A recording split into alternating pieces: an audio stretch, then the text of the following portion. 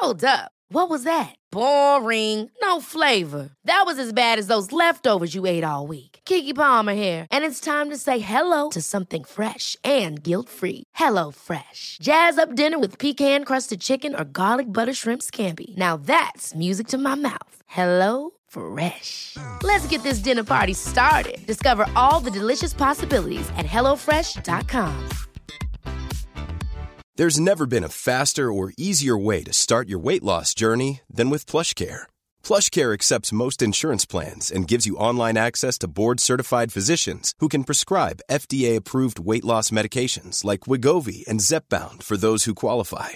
Take charge of your health and speak with a board-certified physician about a weight loss plan that's right for you. Get started today at plushcare.com/weight loss. That's plushcare.com/weight loss. plushcare.com/weight loss.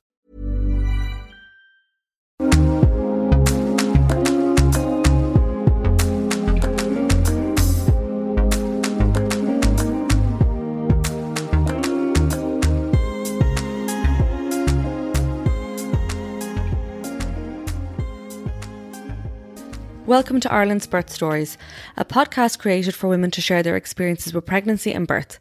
My name is Cora Gernan and I've created this space to enable women to share their experiences from start to finish without feeling shy about the detail. This week's episode is brought to you by Nook. For over 50 years, Nook has used the latest medical science to develop products that have helped over 50 million children and, of course, their parents. The invention of the original Nook teat, inspired by Mother Nature, to today's vast range of baby care products, each designed to make life that little bit easier for parents and children, means that Nook is a household name, and a recent poll revealed their soother to be the most popular in Ireland. Nook products are constantly designed and developed with input from medical professionals, midwives, and most importantly, the people who know more than anyone else about what a baby bottle needs to offer mothers. With great products for learning to eat, a range of soothers for breastfed and bottle-fed babies, and household and care products, Nook has product solutions that make life easier for parents and children. So Nook products are available in Macaulay Pharmacy, McCabe's Pharmacy, Lloyd Pharmacy and selected Dunnes stores and pharmacies nationwide. I will link their website and also their Instagram handle on the show notes. Later on today, I will be sharing a pretty significant giveaway that Nook are offering our listeners. So keep an eye over on the Instagram page and make sure to enter. As I said, it's pretty significant and it's for you and a friend. In this week's episode, I chat to Nessa, who talks me through her one pregnancy and the birth of her little boy, Luke.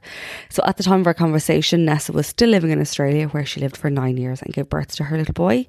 She has since moved home to Ireland, and I will make sure to tag her in the show notes because she does offer services to those expecting. She's a hypnobirthing instructor as well as a wellness coach and a few other things as well. So she planned to give birth at home. That was what she wanted. That was her preference. She had a doula and she also was in the care of midwives. So that was the route they were going down. So this changed because her little boy was breech. So at 38 weeks, she had an ECV that was unsuccessful. So the decision was made that she would give birth in hospital. After some work, Nessa was at peace with this. After 17 or 18 hours of labour in the hospital, the decision was then made that Nessa would have to give birth via C-section. So again, Nessa had to surrender to this decision. She shares so much of her journey in this episode. She strips right back and brings us through every emotion. And she's so honest. She's so honest. So I really appreciate it. And I know Nessa's messages within this episode will resonate with a lot of you. So enjoy, and I will chat to you next week.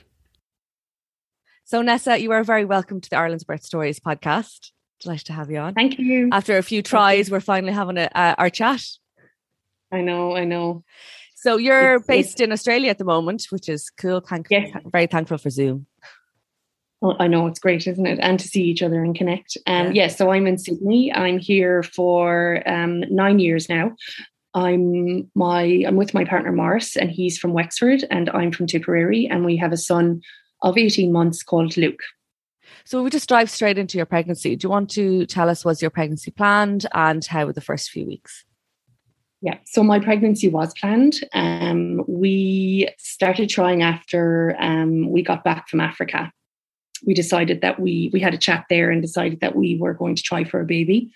We were very blessed. I got pregnant first go. Brilliant. which we were very, very, very lucky. So yeah, that was kind of really funny because I remember doing the test and I heard Morris coming in downstairs in the garage, but I just did the test really quick. Mm-hmm. And I was like, oh my God, it's blue, like it's positive. I'm like, oh God. And I was kind of flashing it in the air to him when he walked in the door and he was like, what? But I took the test again and it was negative. Oh. So we packed up the car and like ran down to the shop and got more tests and they were still negative. So the next morning I did it again and I was positive. So we knew then that it was a positive test, which was really, really amazing. Yeah, we were really lucky. So from there, then we actually had a trip booked back for my brother's wedding in Ireland. So we decided to tell nobody until we got back to Ireland. Oh, nice idea. Oh, it was lovely. Yeah. So we were collected in the airport and we both told our families separately because he was going to Wexford and I was going to Tipperary.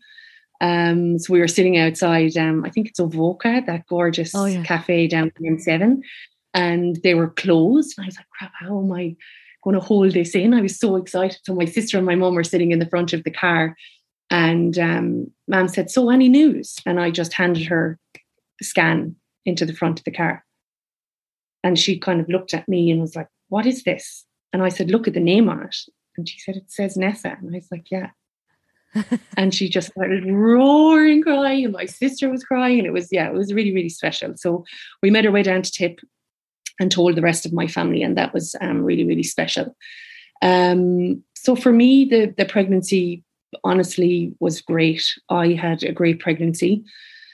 Up to the 12-week scan, everything was wonderful. I didn't really have morning sickness. I didn't have any cravings it was just it was good. It was really, really good. And it was just fabulous. So we flew back at kind of the 13-week, 12-week mark back to Sydney. And then I just really started getting into how I wanted this to go for me. So I was researching hypnobirthing and I got myself a doula and didn't really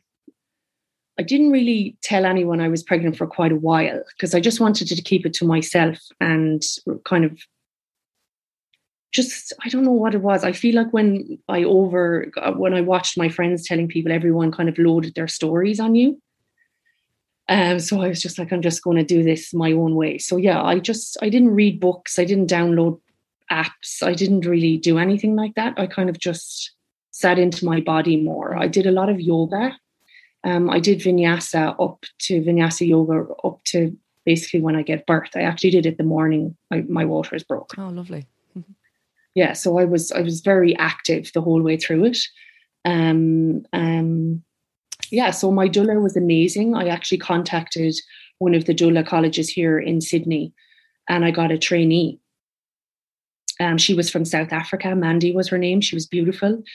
She had done 4 births in South Africa, but she was training to get her papers here in Sydney. And she was amazing, very supportive, very holistic. She had a holistic background like myself. So she just got me. She got us and Morris loved her and trusted her. So at our 12-week appointment, I went into the hospital. I went private here in Australia, even though I had, I went public here, even though I had private health insurance. There's such great public system here. Yeah, it's fantastic, the service over there. So what does that look like? Just for, obviously, we've listened to other podcasts that, we get an insight into the maternity care in the hospitals. But what does that look like for you? What type of care then would you get in the public system over there? So you have an option of doing GP shared care, which is half-half. But in that, then you don't have a consistent midwife. You could get anybody. Or you can do a private midwife, obviously, to do a home birth. Or you can do what I did was the midwifery program. So you're assigned 5 midwives. One will be your main midwife and the rest then you will basically meet those midwives, but you could get any of them. You'd be lucky to get your main midwife at your birth. So I was very, very lucky. The minute I peed in the stick that morning or that evening with Morris, I rang the hospital to get on the midwifery program because I know how hard it is to get on it. But I was really, really lucky to get on it. So that was super. And I knew that before I left for Ireland. So I just felt calmer. So I had just the most amazing 5 women. And I think whoever was looking after me up above got me the holistic group. I was in the lavender group, and these girls were, one girl, my head lady, was actually a doula as well. And she trains with, she works with She Births, which is another program they run here in Sydney. It's amazing. Nadine Richardson runs it, and she works for her. So yeah, I had my beautiful midwife, and she said, "So, what's your plan, Nessa?" And I just said, "Well, I don't know. Just I all I know is I want to do it in my own way. I absolutely trust my body. I just cannot wait to birth. I cannot wait to feel my body birth." And she was like, "Okay, so home birth then?" And I said, "Oh, I didn't even think of a home birth. Okay, like I didn't think about it." I was like, "Yes, let's do it." She was like, "Great, amazing. You're the perfect candidate. You know, you've got a strong mind. You're not fearful. You know, you have no issues with the body or, you know, structurally or, you know," she was really, really up for me for doing it. So yeah, we started planning a home birth, and we ordered everything for the house. And yeah, basically they supply the pool. They have an ambulance on call. You get 2 midwives. You're assigned an obstetrician that signs you off at 36 weeks. To make sure everything is fine. So yeah, the birth or the pregnancy progressed. I just did a lot of osteo. I was having my pelvis corrected regularly because I had a hip injury before we went to Africa to climb Kilimanjaro. So I was taking care of that, and they were watching my structure. And I did a lot of acupuncture. So are they, with the home birth scheme over there, are they pro home birth? Like, are they really encouraging you? Yeah. And is it on the up actually, considering COVID? Because I know over here it's increasing, which is great. Actually, home births they're very popular here. They're very popular, but it's a huge, like, Sydney is massive, like, with God knows how many million here. So you mean you'd never hear every story. It's too big. But home birth is, it's quite popular. But I was just, for me, it was birthing at home was just the calmness, the stillness, the non-interference, the bright lights. Like, I always just think of a cat or a cow birthing, and we never interrupt them. You know, they go away to birth. And I kind of feel that way about us as animals as well. We need that space, that quietness, that stillness. And that's what I envisioned. I envisioned me just being with Morris and my doula, and just, my tracks in the background, and just, and I just loved the idea of it. And I said, yes, let's go for it. I didn't even think about it. So that was the plan, and everything was amazing and going great. And I worked up to 39 weeks. I just felt great, and it was just buzzing. But at 36 weeks, I went in for my checkup to be signed off by my obstetrician. And he said, "Nessa, I think I'll do an ultrasound. It's something I can't feel. I'm not sure." And I was like, "Oh God, okay." I knew it was a boy, by the way. I was having a boy. I found out it was a boy. And he said, "Nessa, he's breech." And I just took a deep breath, and I was like, okay, what does that mean? Because I've heard about breech. I had read about breech. I'd done my hypnobirthing at 18 weeks pregnant. So I had done a lot of work around hypnobirthing. I was listening to tracks from 18 weeks, and I had just read Ina May Gaskin's book, and I had read The Continuum Concept. They were the only 2 books that I read about kind of natural tribal, how tribes raised families and children, and kind of that attachment parenting and all of that kind of thing. So I loved that concept. So at 36 weeks, he went breech, and it was a real shock. My breath was taken away in that room. I was just like, I knew what this could mean, that the home birth was gone. And I was like, wow. Do you remember at any time feeling him make that change? No, okay. Never. The only time, and I laugh about this now, is I forgot I was pregnant and put a pizza tray to my tummy and burnt it. You know, when you take it out of the oven, and I forgot that my tummy was so big and put the tray. And I was like, I wonder it's because I frightened him and I burnt him. But I mean, I don't know. I mean, it mightn't have been that. But no, I didn't feel any big surge of a move like some people talk about.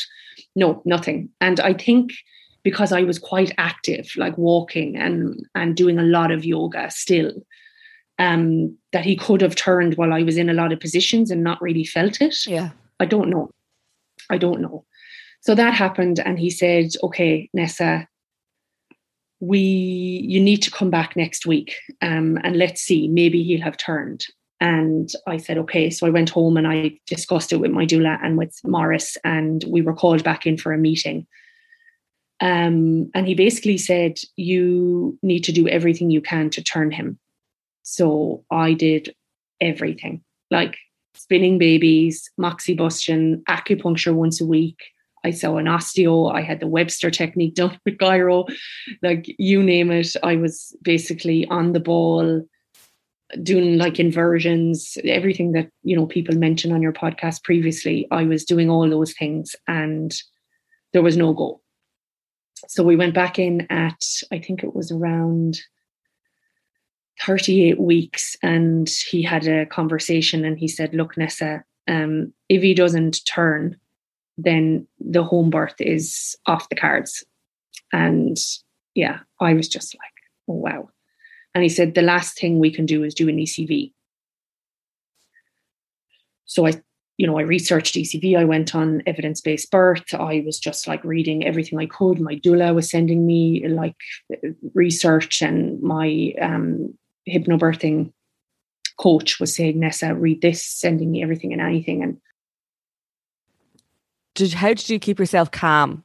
Because you have to, I know in those situations, you also have to consider the baby that you don't want to, them to feel. So for me, when I left that meeting, he said, Nessa, I have someone else to see for half an hour. So he was like, go downstairs, think about everything I've said, and come back upstairs and we'll have a chat again. So when I sat down in the cafeteria with my doula and Morris after the attempted ECV and it didn't work,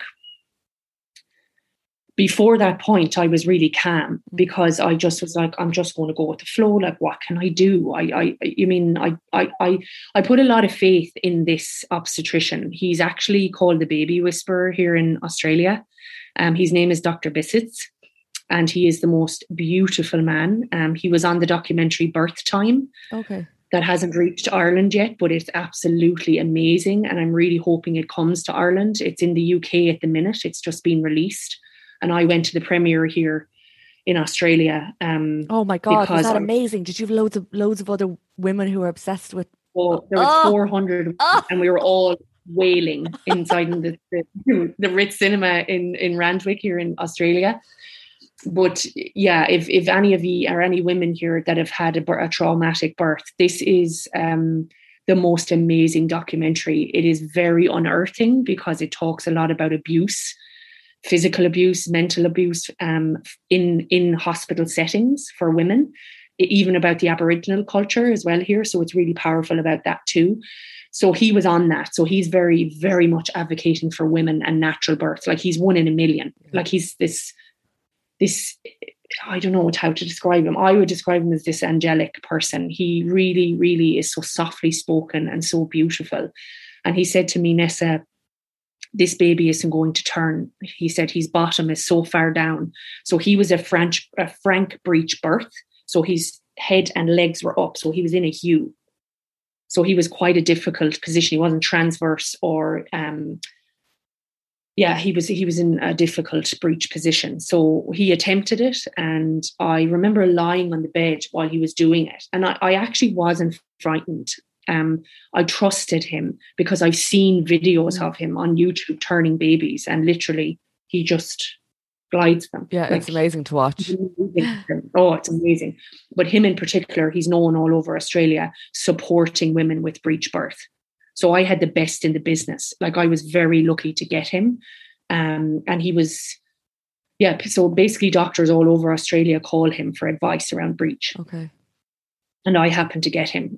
So I was very, very lucky, as I said. So as I was lying there, I was holding this big, huge crystal that was gifted to me for Luke and for his conception. My lady back in Ireland that I trained with in Feathers in Tipperary gave it to me. And I was holding it on the bed and I could feel it wasn't happening. I knew because I had read about what it feels like, and I could tell he couldn't get his finger under his bum to get him up and out of the pelvis to turn him. And he said, Nessa, I'm sorry. And I just went, okay. And he said, I'm really sorry. And I said, it's okay. And he said, I have to go now, but I'm going to bring the midwife into you. And I then wailed, cried really hard because I knew then that it wasn't going to happen. We left the hospital and I went home with Morris, and I just said, look, I need some time to myself. And he was like, yeah, of course. So I went to a local big, beautiful park here in Sydney called Centennial Park, and I walked for 2 hours, just round and round and round. And then I eventually sat down, and I was like, I meditate quite a lot because that's part of my job. And I was just sitting there by the lake, and I just was like to my grandmother, just tell me why. Like, what is this about? Like, everything has gone so well, and now this big hurdle. And the message that came through to me was that, like, Nessa, this is Luke's, he's now called Luke, my son, but this is your baby's way of coming to the earth, and you have no control. It's his choice to come, breech, cesarean, whatever it may be, and you just need to surrender. And I just felt like it was my first parenting lesson from the womb. Mm-hmm. That's the way I felt. I just felt like, Nessa, it's not your decision to how he comes here. So there was a big grieving. And I just wailed that day. I was just so upset at my body even, but it kind of passed when I had that feeling about it was more than about me. It wasn't just about me. It was about my son coming here. And that surrendering to that is huge. Yeah. Even if it's painful. Yeah. Yeah. It was painful. It was, I'm not going to lie, but I know that that's the truth. Yeah, it's the truth of it. So I'm just going to be as honest as I can with the whole lot of what I tell you here, because I know that some women will feel the same. So that happened. I came home, Morris and I sat down, and yeah, there was a weight lifted off my shoulders because I was honest. That's kind of the way I felt, that I got that message and I just felt clearer about it. So from there, we worked on, I just let go about turning him. I stopped moxibustion. I stopped everything. I just was like, okay, Luke, it's up to you now, how you want this to go. Yeah. And I just let go. I mean, I'm sure subconsciously and within my body somewhere, there was pain, there was grief, but I put that to the side because I had to get on with it and stay strong. So yeah, that's kind of how that went. So from then and there, we let go of the birth at home and we started planning our birth for a hospital. So we switched everything to bringing everything into the hospital, hypnobirthing wise. And I trained with Hypnobirthing Australia here. So I had all my tracks listened to, I had all my candles and the usual stuff. So that was kind of our plan. And is this where you found doula support really came into its own, to have your doula to chat to and to help you prepare for the hospital? Yes, she was very, very helpful. But for me personally, I don't know what way I describe myself, but I just do things my way. Yeah. And I was very conscious of including her, but I also was doing things on my own. I kind of was, honestly, I got a doula to support my partner. Okay. Yeah, that's a really good point. That's the reason I actually did, because I felt that Morris, with he trained with hypnobirthing, obviously with me as well as a couple. But I wanted him to have support so he was part of the process and enjoyed it. That he wasn't just left to kind of go into panic mode or stress, that he would have someone to bounce off and someone to mediate the medical system. And that's the reason I got it. She was very good to me too. But she also pointed out, Nessa, you have lists made. I had like folders for both of them. Like I had everything done.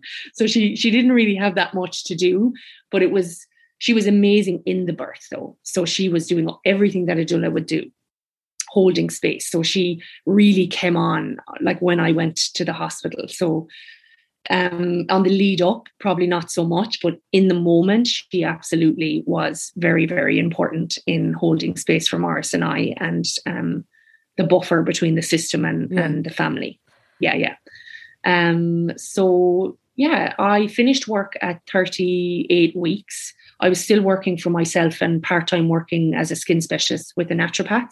So I finished up that, but I could have stayed working. Like, I just loved my job and loved my clients. And then I took the last kind of week or more off, and because we live very near the beach here in Maroubra. Oh, lovely. And the east suburbs. So it's really beautiful. So I spent a lot of time there and just went to cafes and just read a book and journaled. And I just knew that this was going to be the last moment I had by myself. So I really, really soaked it up. And then in the middle of it, my hypnobirthing coach rang me and said, so there's no pressure now. Because at this stage I was 40 plus 2. And she asked me, would I do an interview live on TV here for Hypnobirthing Australia? And I was like, oh. Yeah, of course. I'm like, yeah, of course I will. Yeah, I was. Because I was like, well, what does this mean? And she said, look, Kate Middleton has, after coming out and saying she did hypnobirthing for her children. And it's after, like, we're getting phone calls left, right and centre. So Channel 9 want to interview us. And she said, I think you'd be perfect, jump on the TV or whatever. And Yeah. And I just said, yeah, cool, whatever. So she was like, now we're nervous though, because you have to drive to the north of Sydney in the car by yourself. And I was like, it'll be grand. I said, sure, if my waters break, it's not going to come out in the middle of the, underground or whatever, because I have to go through a tunnel. So yeah, I was like, yeah, cool. So I did that. And that was amazing because it spread the word hugely around Australia about hypnobirthing. And they got huge traction, as I did. And lots of people from Ireland that never even knew I was pregnant, because I didn't tell many people, were reaching out, and lots of women were like, oh, give me the contact. And yeah, so it was really, really positive. So I did that at 30, 40 and 2. And yeah, my waters broke at home at 40 plus 6. So Dr. Blisses was giving me 10 days over. But again, I was very, very adamant about having no interventions, or I had no internals done all the way up. I had very little. I didn't do the test for the diabetes. I did that myself, and then they tried to say that I was diabetic, and I just said I want another week to test, because it was only influx at one time, which was the morning, and I was eating really late and eating loads of sugar. So I said, I know why this is happening. And they were a bit kind of trying to put me in the bracket of gestational diabetes. And I wasn't comfortable with that, because I knew what that would mean. So I said, you need to give me another week. I want to test myself again. And everything was fine. Okay. Yeah. So I really pushed for that, because I knew what that would mean. And when I even did the tests and went into the midwife, because I was referred then to a dietitian, the midwife was like, don't bother doing that test. They're not even accurate. Every hospital has different levels. Right. Mm. Yeah. So I was like, okay, but I thought they wouldn't give me the home birth unless I did it. But I didn't want to take that drink. So I said, I will test myself at home. And I didn't do the swab for the, what's the test? The swab for the... It's not even coming to me. I know exactly what you're talking about. Well, I declined that as well. I just said it's okay. What I'm going to do instead is take a particular supplement, probiotic, to prevent it. And I know that you could have it one day and not the next. Yeah. And again, that would affect, and you'd have to be administer antibiotics. And I don't even take Panadol. So I was like, no, thank you. That's not happening. I'll take the chance. So what was your plan? What was the birth plan? What had your consultant discussed? Were they saying yes, okay, to vaginal birth, or what were they? So I had a plan. Vaginal breech birth, yeah. So Dr. Bisses was supporting me with that. All the midwives were like amazing about it. So they were basically, their word for breech birth was, you're going to dance your baby out. Yeah, because you need to be upright. And Dr. Bisses was like, there's no back, there's no lying on your side. It is all on a birth stool. It is all standing.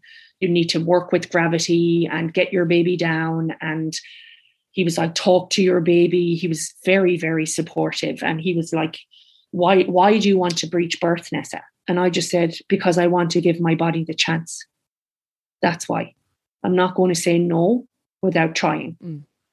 And cesarean was like Z on the list from A to Z. Like, I was not going there unless it was a last resort. That was my feeling. because obviously I wanted to home birth. So it was never the plan to do a cesarean. So yeah, they were super supportive and he has done hundreds, if not thousands of breech births. So he was very comfortable with supporting me. And he said, even if I'm not on call, I will be your doctor and I will come in. Yeah. So everything was just, and the girls, my 5 ladies that were my midwives, like the only way I can describe them is that they're born for this job. They were just born to be midwives, to be with women, as you know, is what midwife means. And they held so much space and they were so proud of me to try this. Most women say, no, just cesarean. They said they're quite frightened to birth in that way. And I'm not saying everybody feels that way, but no, my team were everything. They were everything. Yeah. So there was a lot going on in the background as well, because unfortunately our friends lost their baby quite close to when we did. So there was like 7 people due together, all working at Morris's construction company. And we were the last 2 to go. And unfortunately she was 40 plus, I can't remember the exact time, but she lost her baby full term, very close to when we did. So we were very shook near the end. So I requested a meeting with my midwife and my OB, which was Dr. Bissis, and just for a counselling session for Morris. I was really worried about him because he just came home pale as a ghost and was like, didn't want to tell me. And I knew there was something wrong. And yeah, it was really hard because you're feeling such joy and someone else has had such sorrow. And so that was a big thing that happened very close to the end. And I just really wanted Morris to ask anything that he was worried about because we were doing a breech vaginal birth. Our friends had just lost theirs. And I needed him to be in a space to support me, but also that we had to get into a space of like really kind of settling in that we had a massive journey ahead of us and we had to be strong as much as we were in grief for them. We had to get our baby here safely. So that was going on, and my dad was sick as well back in Ireland and was having an operation the day that I went into labour. He had skin cancer. So for me, near the end, I just had to switch off and compartmentalise things massively because I couldn't hold space for anybody else but myself and my baby at that time. And I know that may come across selfish to anybody listening, but it was really, my focus had to be my family at that time. And yeah, there was much going on. And the interview on TV was all happening all at once. But I just kind of, I guess, what do? You just switch on and survive. So when your waters went at 40 plus 6, what did you do then? Did you obviously made a phone call or did you just jump straight in the car? Yeah. So because he was breached, they needed me to come in because they were a bit concerned that the umbilical cord can come out. But I mean, I checked and I didn't feel anything, and I didn't have a big gush of water or I didn't have a show. It was just like this trickle on my leg, and then I squatted and tried to push like I was, going to the bathroom, and more water came out onto the towel. So I knew then. And there was no mucoma and there was no kind of stench or anything like that. So I felt kind of confident. But anyway, I rang the midwife and she said, we need you to come in anyway. So I did. And I went in and they put the monitor on. The baby was fine. And she said, can I, do you want to sweep? Do you want me to check you? I said, no, thank you. That's not happening. And I said, so everything's fine. And she said, yeah. She said, so we'll check you in. And I just said, well, everything's fine. And she said, yeah, but you're breech. And I said, can you call Dr. Bissis? I said, because I want to leave. I haven't eaten dinner yet and everything's fine. So I want to go. And she said, well, we don't allow that. Like, you're breaking, that's not policy. So I said, I don't, I'm leaving. So she rang Dr. Bissis and he came on the phone to me and he said, why do you want to leave, Nessa? And I explained. Jewelry isn't a gift you give just once. It's a way to remind your loved one of a beautiful moment every time they see it. Blue Nile can help you find the gift that says how you feel and says it beautifully, with expert guidance and a wide assortment of jewelry of the highest quality at the best price. Go to BlueNile.com and experience the convenience of shopping Blue Nile, the original online jeweler since 1999. That's BlueNile.com to find the perfect jewelry gift for any occasion. BlueNile.com. Ever catch yourself eating the same flavorless dinner 3 days in a row? Dreaming of something better? Well, HelloFresh is your guilt-free dream come true, baby. It's me, Keke Palmer. Let's wake up those taste buds with hot, juicy pecan-crusted chicken or garlic butter shrimp scampi. Hello Fresh. Stop dreaming of all the delicious possibilities and dig in at HelloFresh.com. Let's get this dinner party started. Mom deserves the best, and there's no better place to shop for Mother's Day than Whole Foods Market. They're your destination for unbeatable savings, from premium gifts to show-stopping flowers and irresistible desserts. Start by saving 33% with Prime on all body care and candles. Then get a 15-stem bunch of tulips for just $9.99 each with Prime. Round out Mom's menu with festive rosé, irresistible berry chantilly cake, and more special treats. Come celebrate Mother's Day at Whole Foods Market. Imagine the softest sheets you've ever felt. Now imagine them getting even softer over time. That's what you'll feel with Boll & Branch's organic cotton sheets. In a recent customer survey, 96% replied that Boll & Branch sheets get softer with every wash. Start getting your best night's sleep in these sheets that get softer and softer for years to come. Try their sheets with a 30-night guarantee. Plus, get 15% off your first order at bollandbranch.com. Code BUTTERY. Exclusions apply. See site for details. And he said, "You feel okay?" I said, "I feel fine." "And the baby's fine?" "Well, yeah, they've monitored." So he said, "You'll have to sign yourself out." I said, "That's no problem." So I went downstairs, signed myself out. Morris and I went across the road, had dinner and a drink. I didn't have a drink. He had one. Came home. I cut up all my watermelon, all my fruit, packaged it all, hoovered, changed the bedclothes. And yeah, felt great. Fine. I was leaking a lot of fluid, but I just had pads in and I kept all the pads for them to check for mucoma and got back in. And I was on the car on the way in and I said, "Let's go. Okay, baby, let's do this." So I had 2 hours to get back to the hospital. They gave me 2 hours and I was back in at 9 o'clock, 10 to 9. Actually, I was there 10 minutes early. And Morris parked the car and I walked up. I felt fine. I had no contractions, no pains. I never got Braxton Hicks or anything like that either. And at 9:30, after talking to the baby, I believe, I just kept massaging it. At 9:30, my contractions you had done what you had you went home, you did what you needed to do, you prepared, and then you came in and were like, okay, yeah, time to go. Yeah, lovely. Yeah. Just had a chat and said, okay, babe. And I think when you just go, you just surrender, I think your body knows and your baby knows. And it's like, right, let's go, let's do this. And I was kind of laughing because Morris had the music up and we were like this in the car on the way. And I was just like, this is it. Like, we're doing this. Like, it's just so exciting.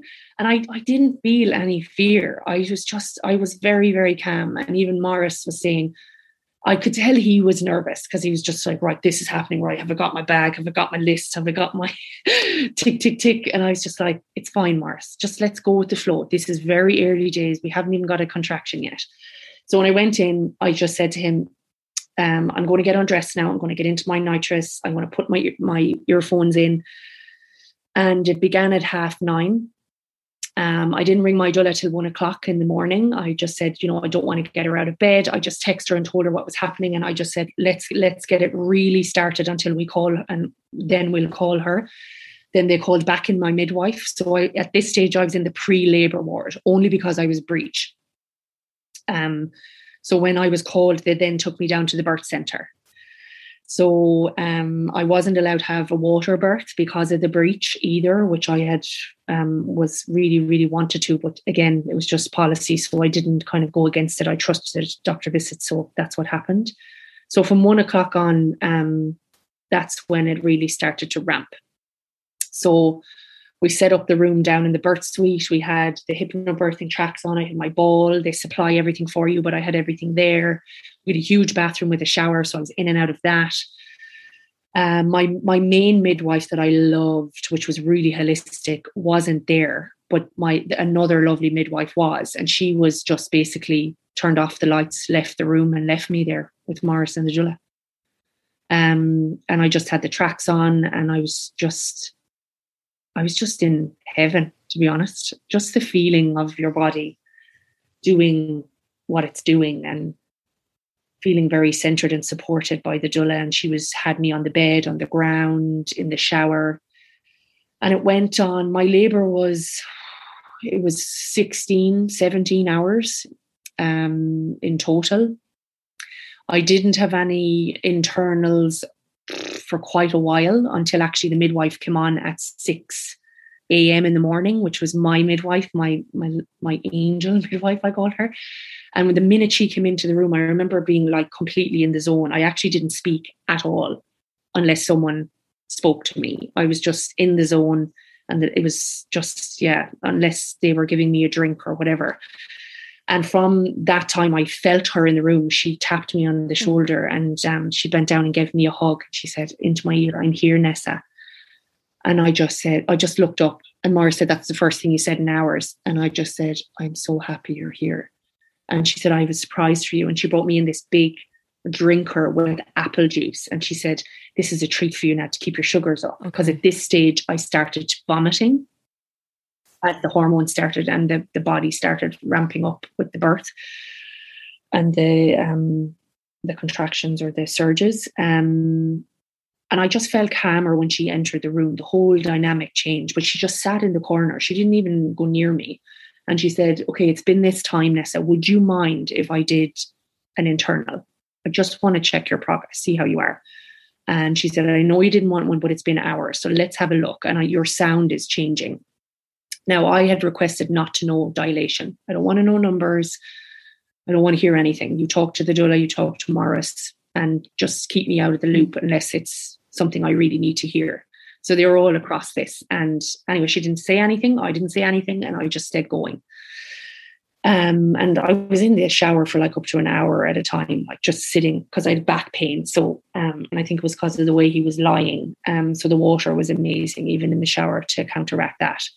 So she checked again a few hours later, and she called another midwife in, because she said, "I need to have someone else check Nessa." So what she said was she could feel the testicles hanging down. So his butt was plugged. And she kind of sat with me, and she said, "How do you feel?" And she said, "Do you feel any pressure? Do you feel like you need to poo, or, the things they ask you?" And I just said, "No, but I can feel that it's starting to ramp up." And she said, "Nessa, you've been at the same dilation now for a long time.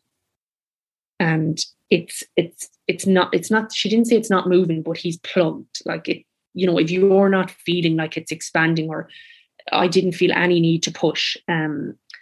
So she said, "I'm going to leave you another while, and I have to check again just to make sure." And at this stage with breech, they had a monitor on me, but it was a mobile one, so you could walk around.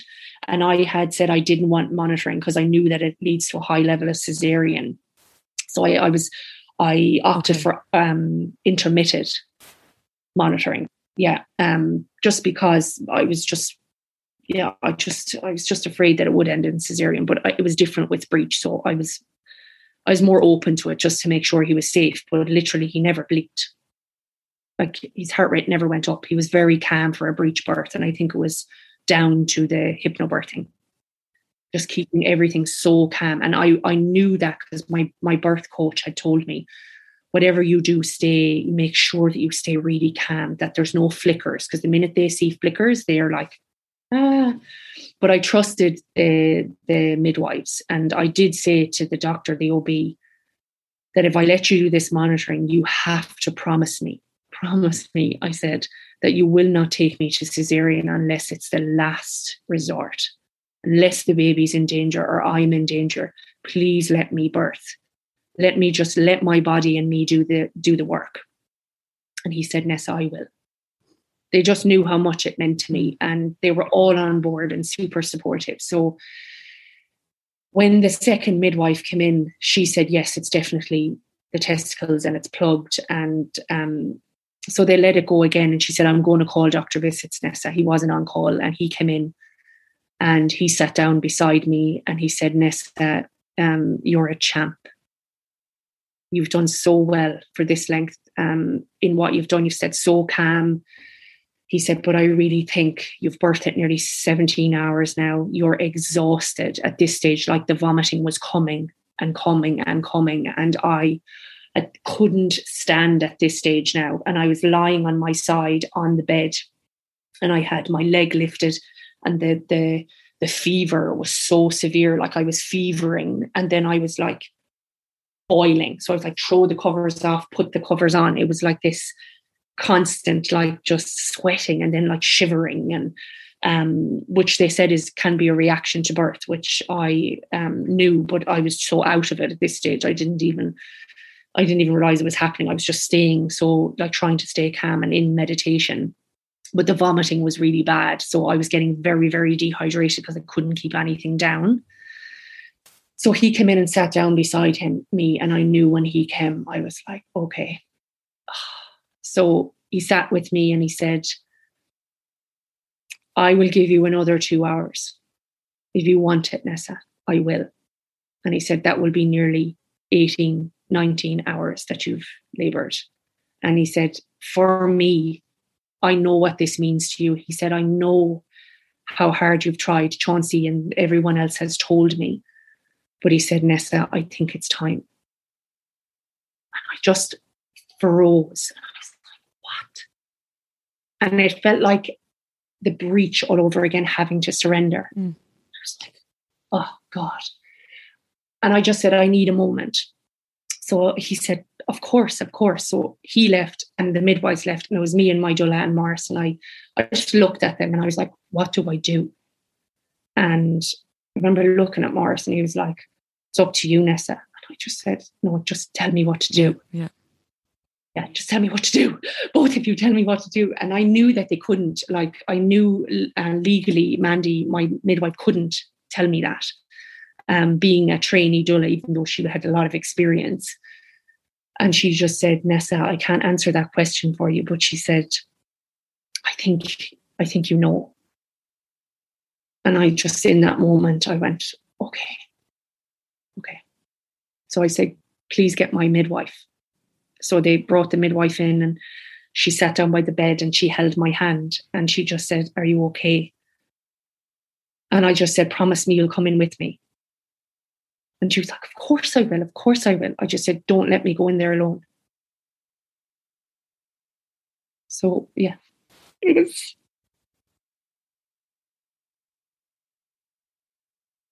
really tough.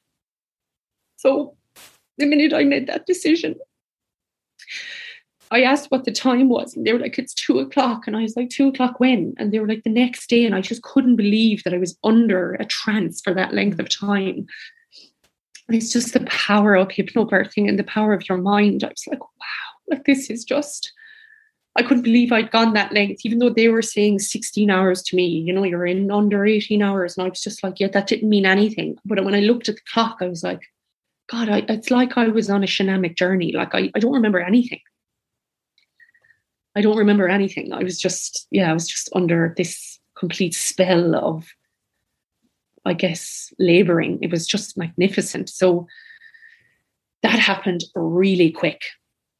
It was lights, camera, action. They were everywhere. It was like 10 people in the room. They were like sticking, you know, the thing in my arm to get blood, and Morris was packing up all the bags, and it was like a movie being played in front of me. Like, it was so fast that like everything just changed. I had to get up. I had to get into a gown. I was in the middle of full-blown contractions, and I was like squatting on the ground going, don't touch me, leave me alone. And I just got down, like literally like hovered on the ground, breathing into my contraction. And I remember the guy that comes to take you on the bed down to the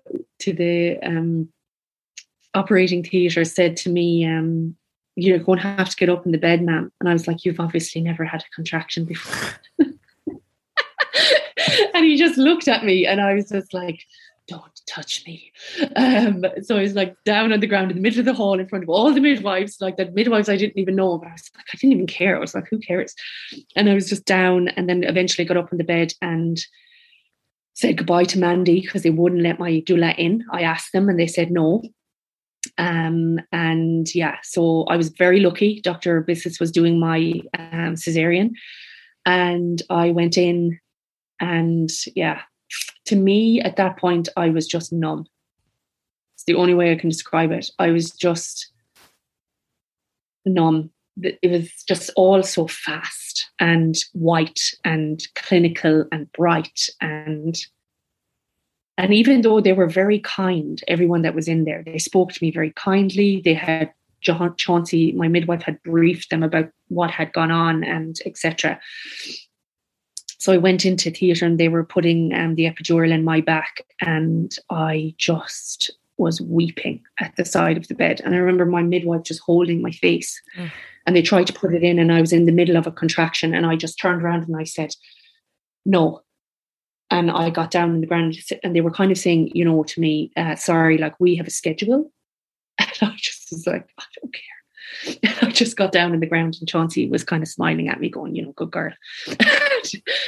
You know, and she held my face as the tears ran down my face while that needle was going in my back. And I know that lots of people opt for cesareans. I get it. Like, I never, there's no judgment from anyone that chooses any type of outcome of a birth. But for me, like, I just was I was scared. I was really scared of getting that in my back and losing control and not feeling those contractions anymore, letting that go.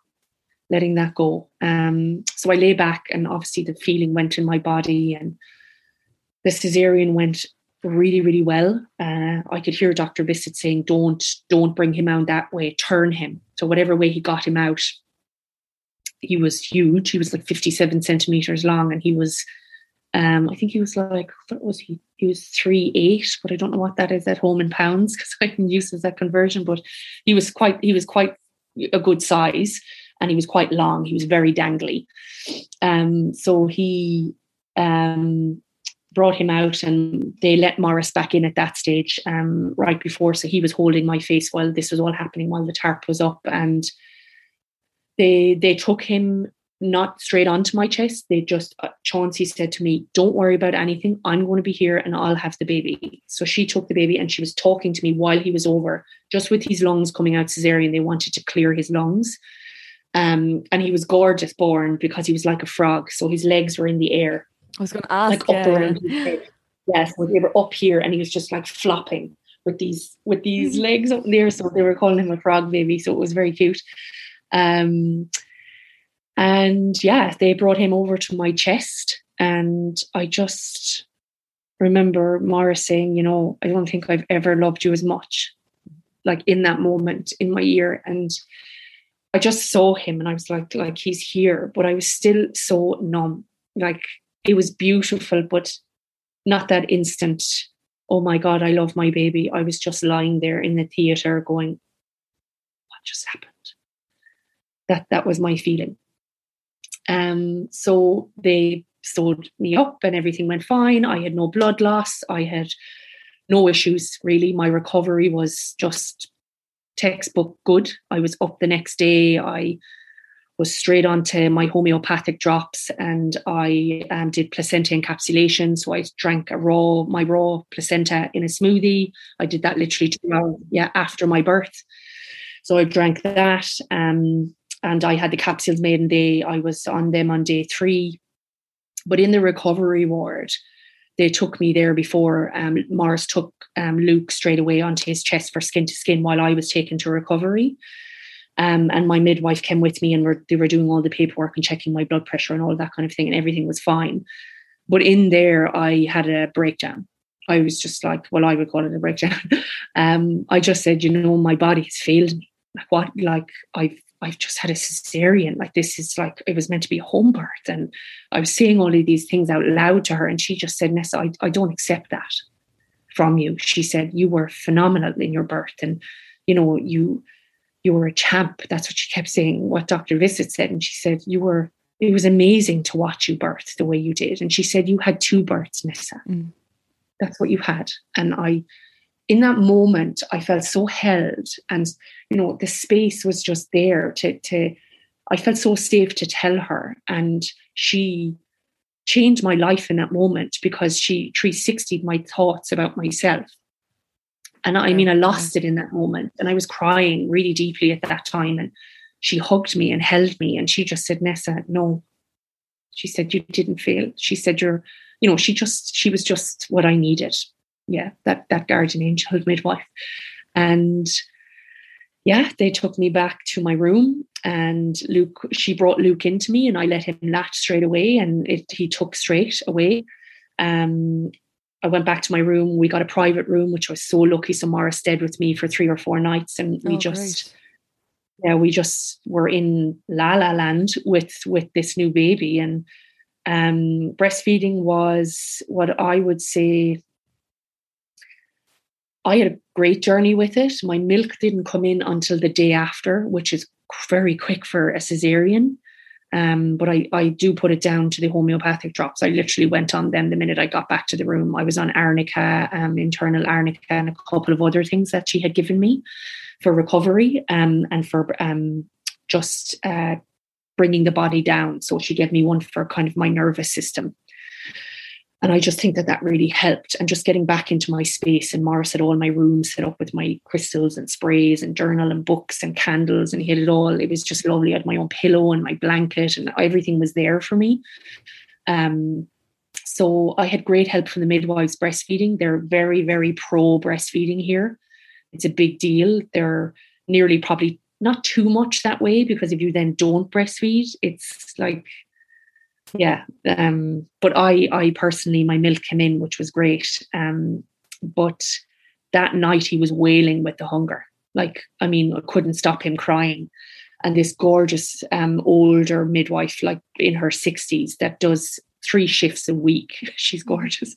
And her 3 sons were obstetricians as well as her husband. Oh my God. And she was a midwife, like amazing. So this lady had like the most beautiful energy, and she reminded me so much of my grandmother. Like when she came into the room, she came straight to me and she said, oh, I love your crystal. And we just connected really, really well. And she said, Nessa, I think you need to feed your baby. So I'm going to get you some formula, because you're not going to sleep. Your baby needs to eat. Your milk hasn't come in, and it's okay. So I had goat's milk formula because we don't eat dairy.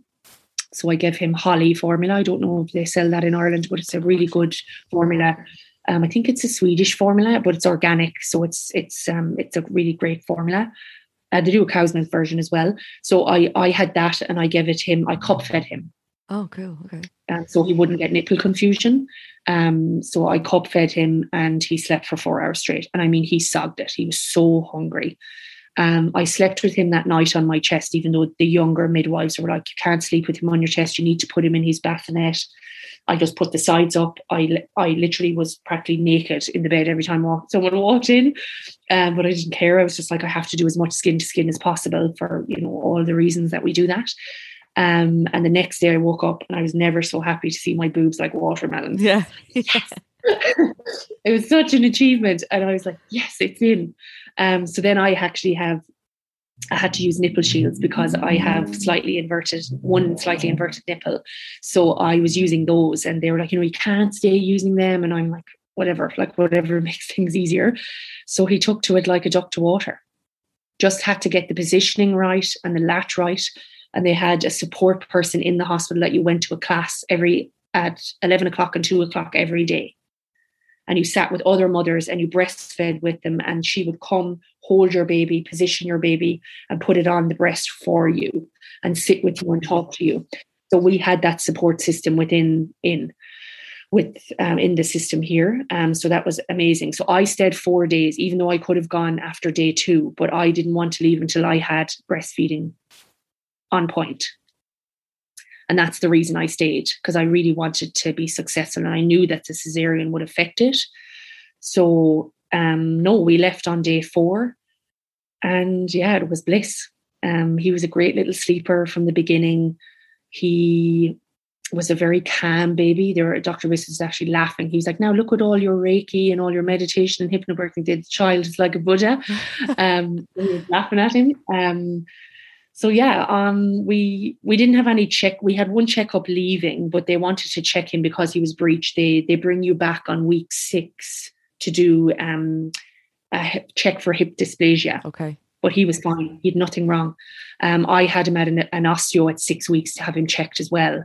And she was like, he's great. He's fine. So how did you feel physically? Because obviously you went through a very long labour and then the cesareans. Yeah. So for me, the next day I was good. I had my beautiful shower, which everybody talks about. I wasn't that hungry or anything, but Morris got me a sandwich and stuff. I always hear about your podcast and the toast. I always have to laugh at the toast and the tea. But I didn't have anything like that. I actually had a salad. I was just wanted a salad with like dressing and chicken, and so I had a salad and I was eating fine. And as I said, I drank that huge placenta smoothie. So that was really filling. It was full of berries, and she put like lots of different potions and lotions into it. She also was a naturopath. So yeah, I had that. So I was food wise, I was good eating. Physically, again, I was tender, but I was fine.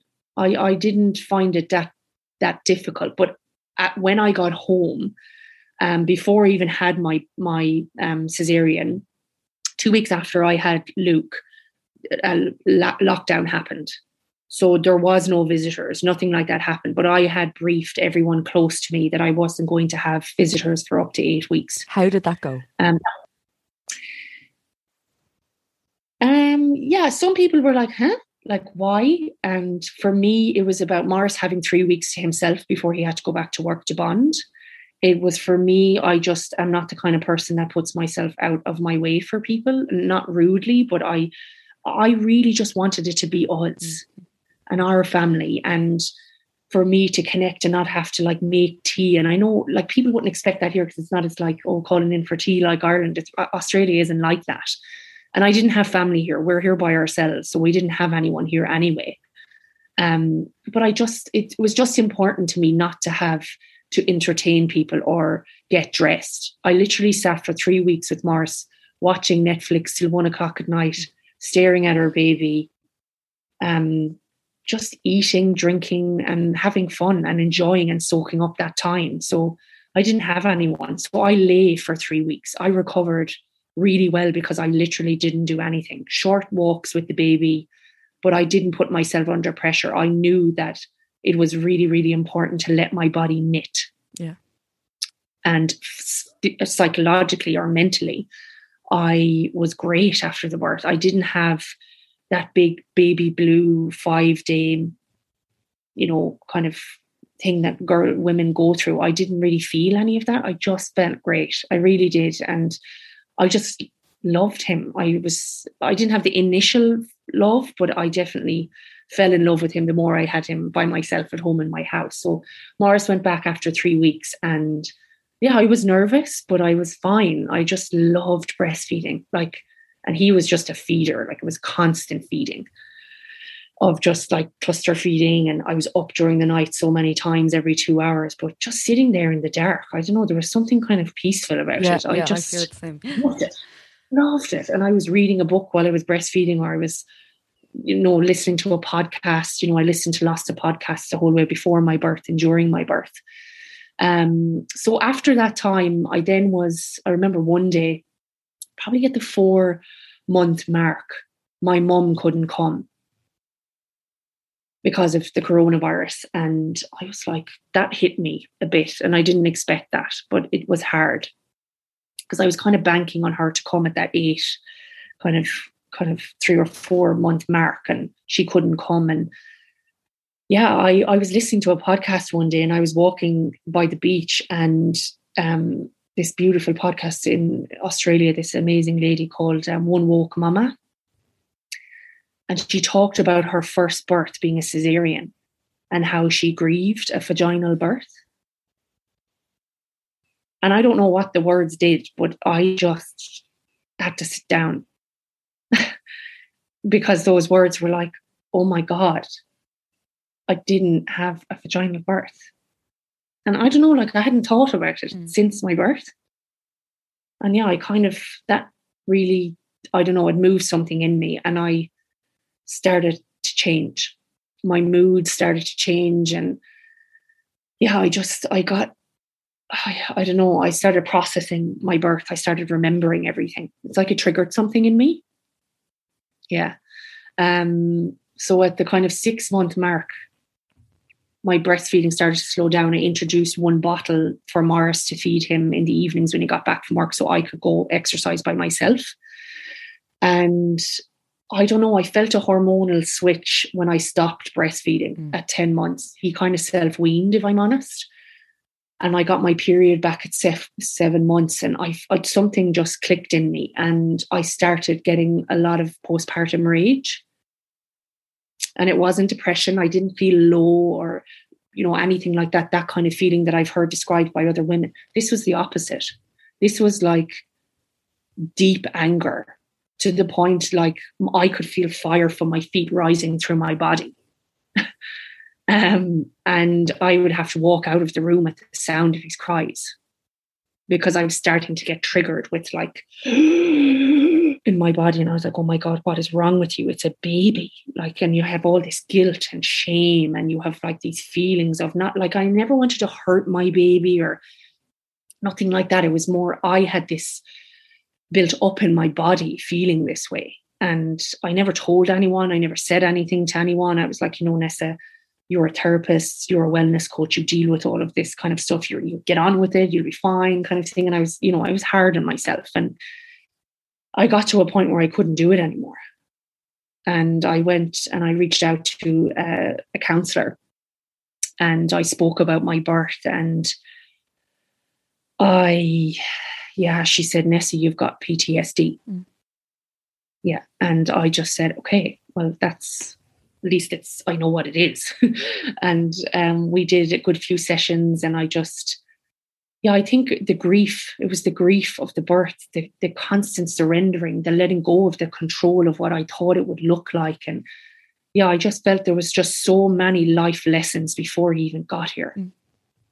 Yeah. And then the cesarean, to have to re-surrender again and let that birth go. And I was so open to doing that. I knew that like I had to get the baby here safely and like all of that, but it's still the woman is left behind. Like what the woman had planned or foreseen, or, I feel like we're left behind. It's like the baby comes and the woman's like, yeah, you're grand. Like you've just run 2 marathons and had a cesarean, get over it. The baby's here. Oh, look how cute it is. And, for me, I struggled with the identity loss. I just missed my life. I missed Nessa. I missed who I was. I had no idea who I was.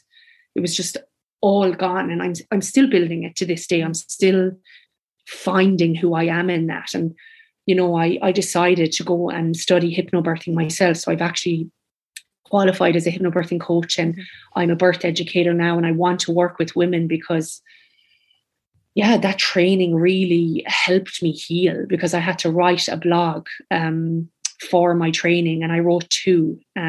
One about the power of vaginal birth. So I wrote about the ejection reflex, because I think it's the most powerful thing in the body, that we can literally, eject our body, our babies. Like it's amazing. And I wrote another one on grieving a vaginal birth, telling my story to help other women that, that it's absolutely fine to feel this way. And it's a very natural, normal process that so much of birth we have to surrender to.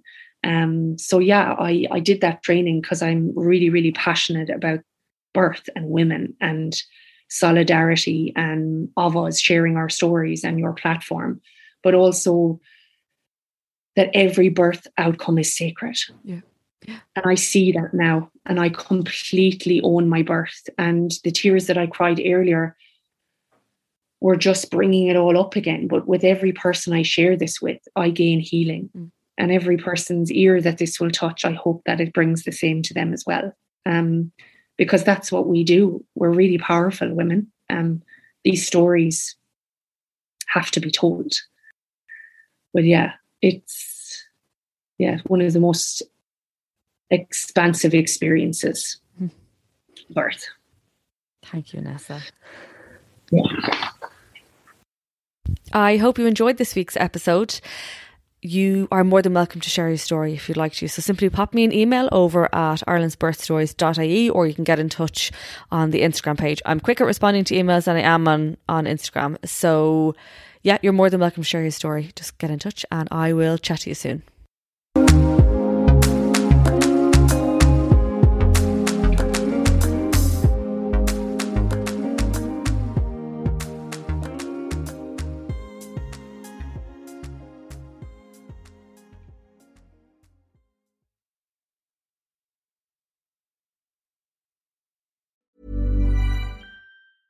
Even when we're on a budget, we still deserve nice things. Quince is a place to scoop up stunning high-end goods for 50 to 80% less than similar brands.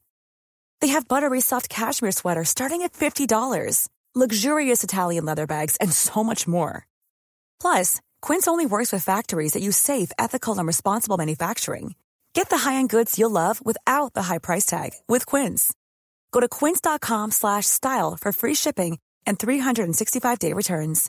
Even when we're on a budget, we still deserve nice things. Quince is a place to scoop up stunning high-end goods for 50 to 80% less than similar brands. They have buttery soft cashmere sweaters starting at $50, luxurious Italian leather bags, and so much more. Plus, Quince only works with factories that use safe, ethical, and responsible manufacturing. Get the high-end goods you'll love without the high price tag with Quince. Go to quince.com/style for free shipping and 365-day returns. Mom deserves the best, and there's no better place to shop for Mother's Day than Whole Foods Market. They're your destination for unbeatable savings, from premium gifts to show-stopping flowers and irresistible desserts. Start by saving 33% with Prime on all body care and candles. Then get a 15-stem bunch of tulips for just $9.99 each with Prime. Round out Mom's menu with festive rosé, irresistible berry chantilly cake, and more special treats. Come celebrate Mother's Day at Whole Foods Market.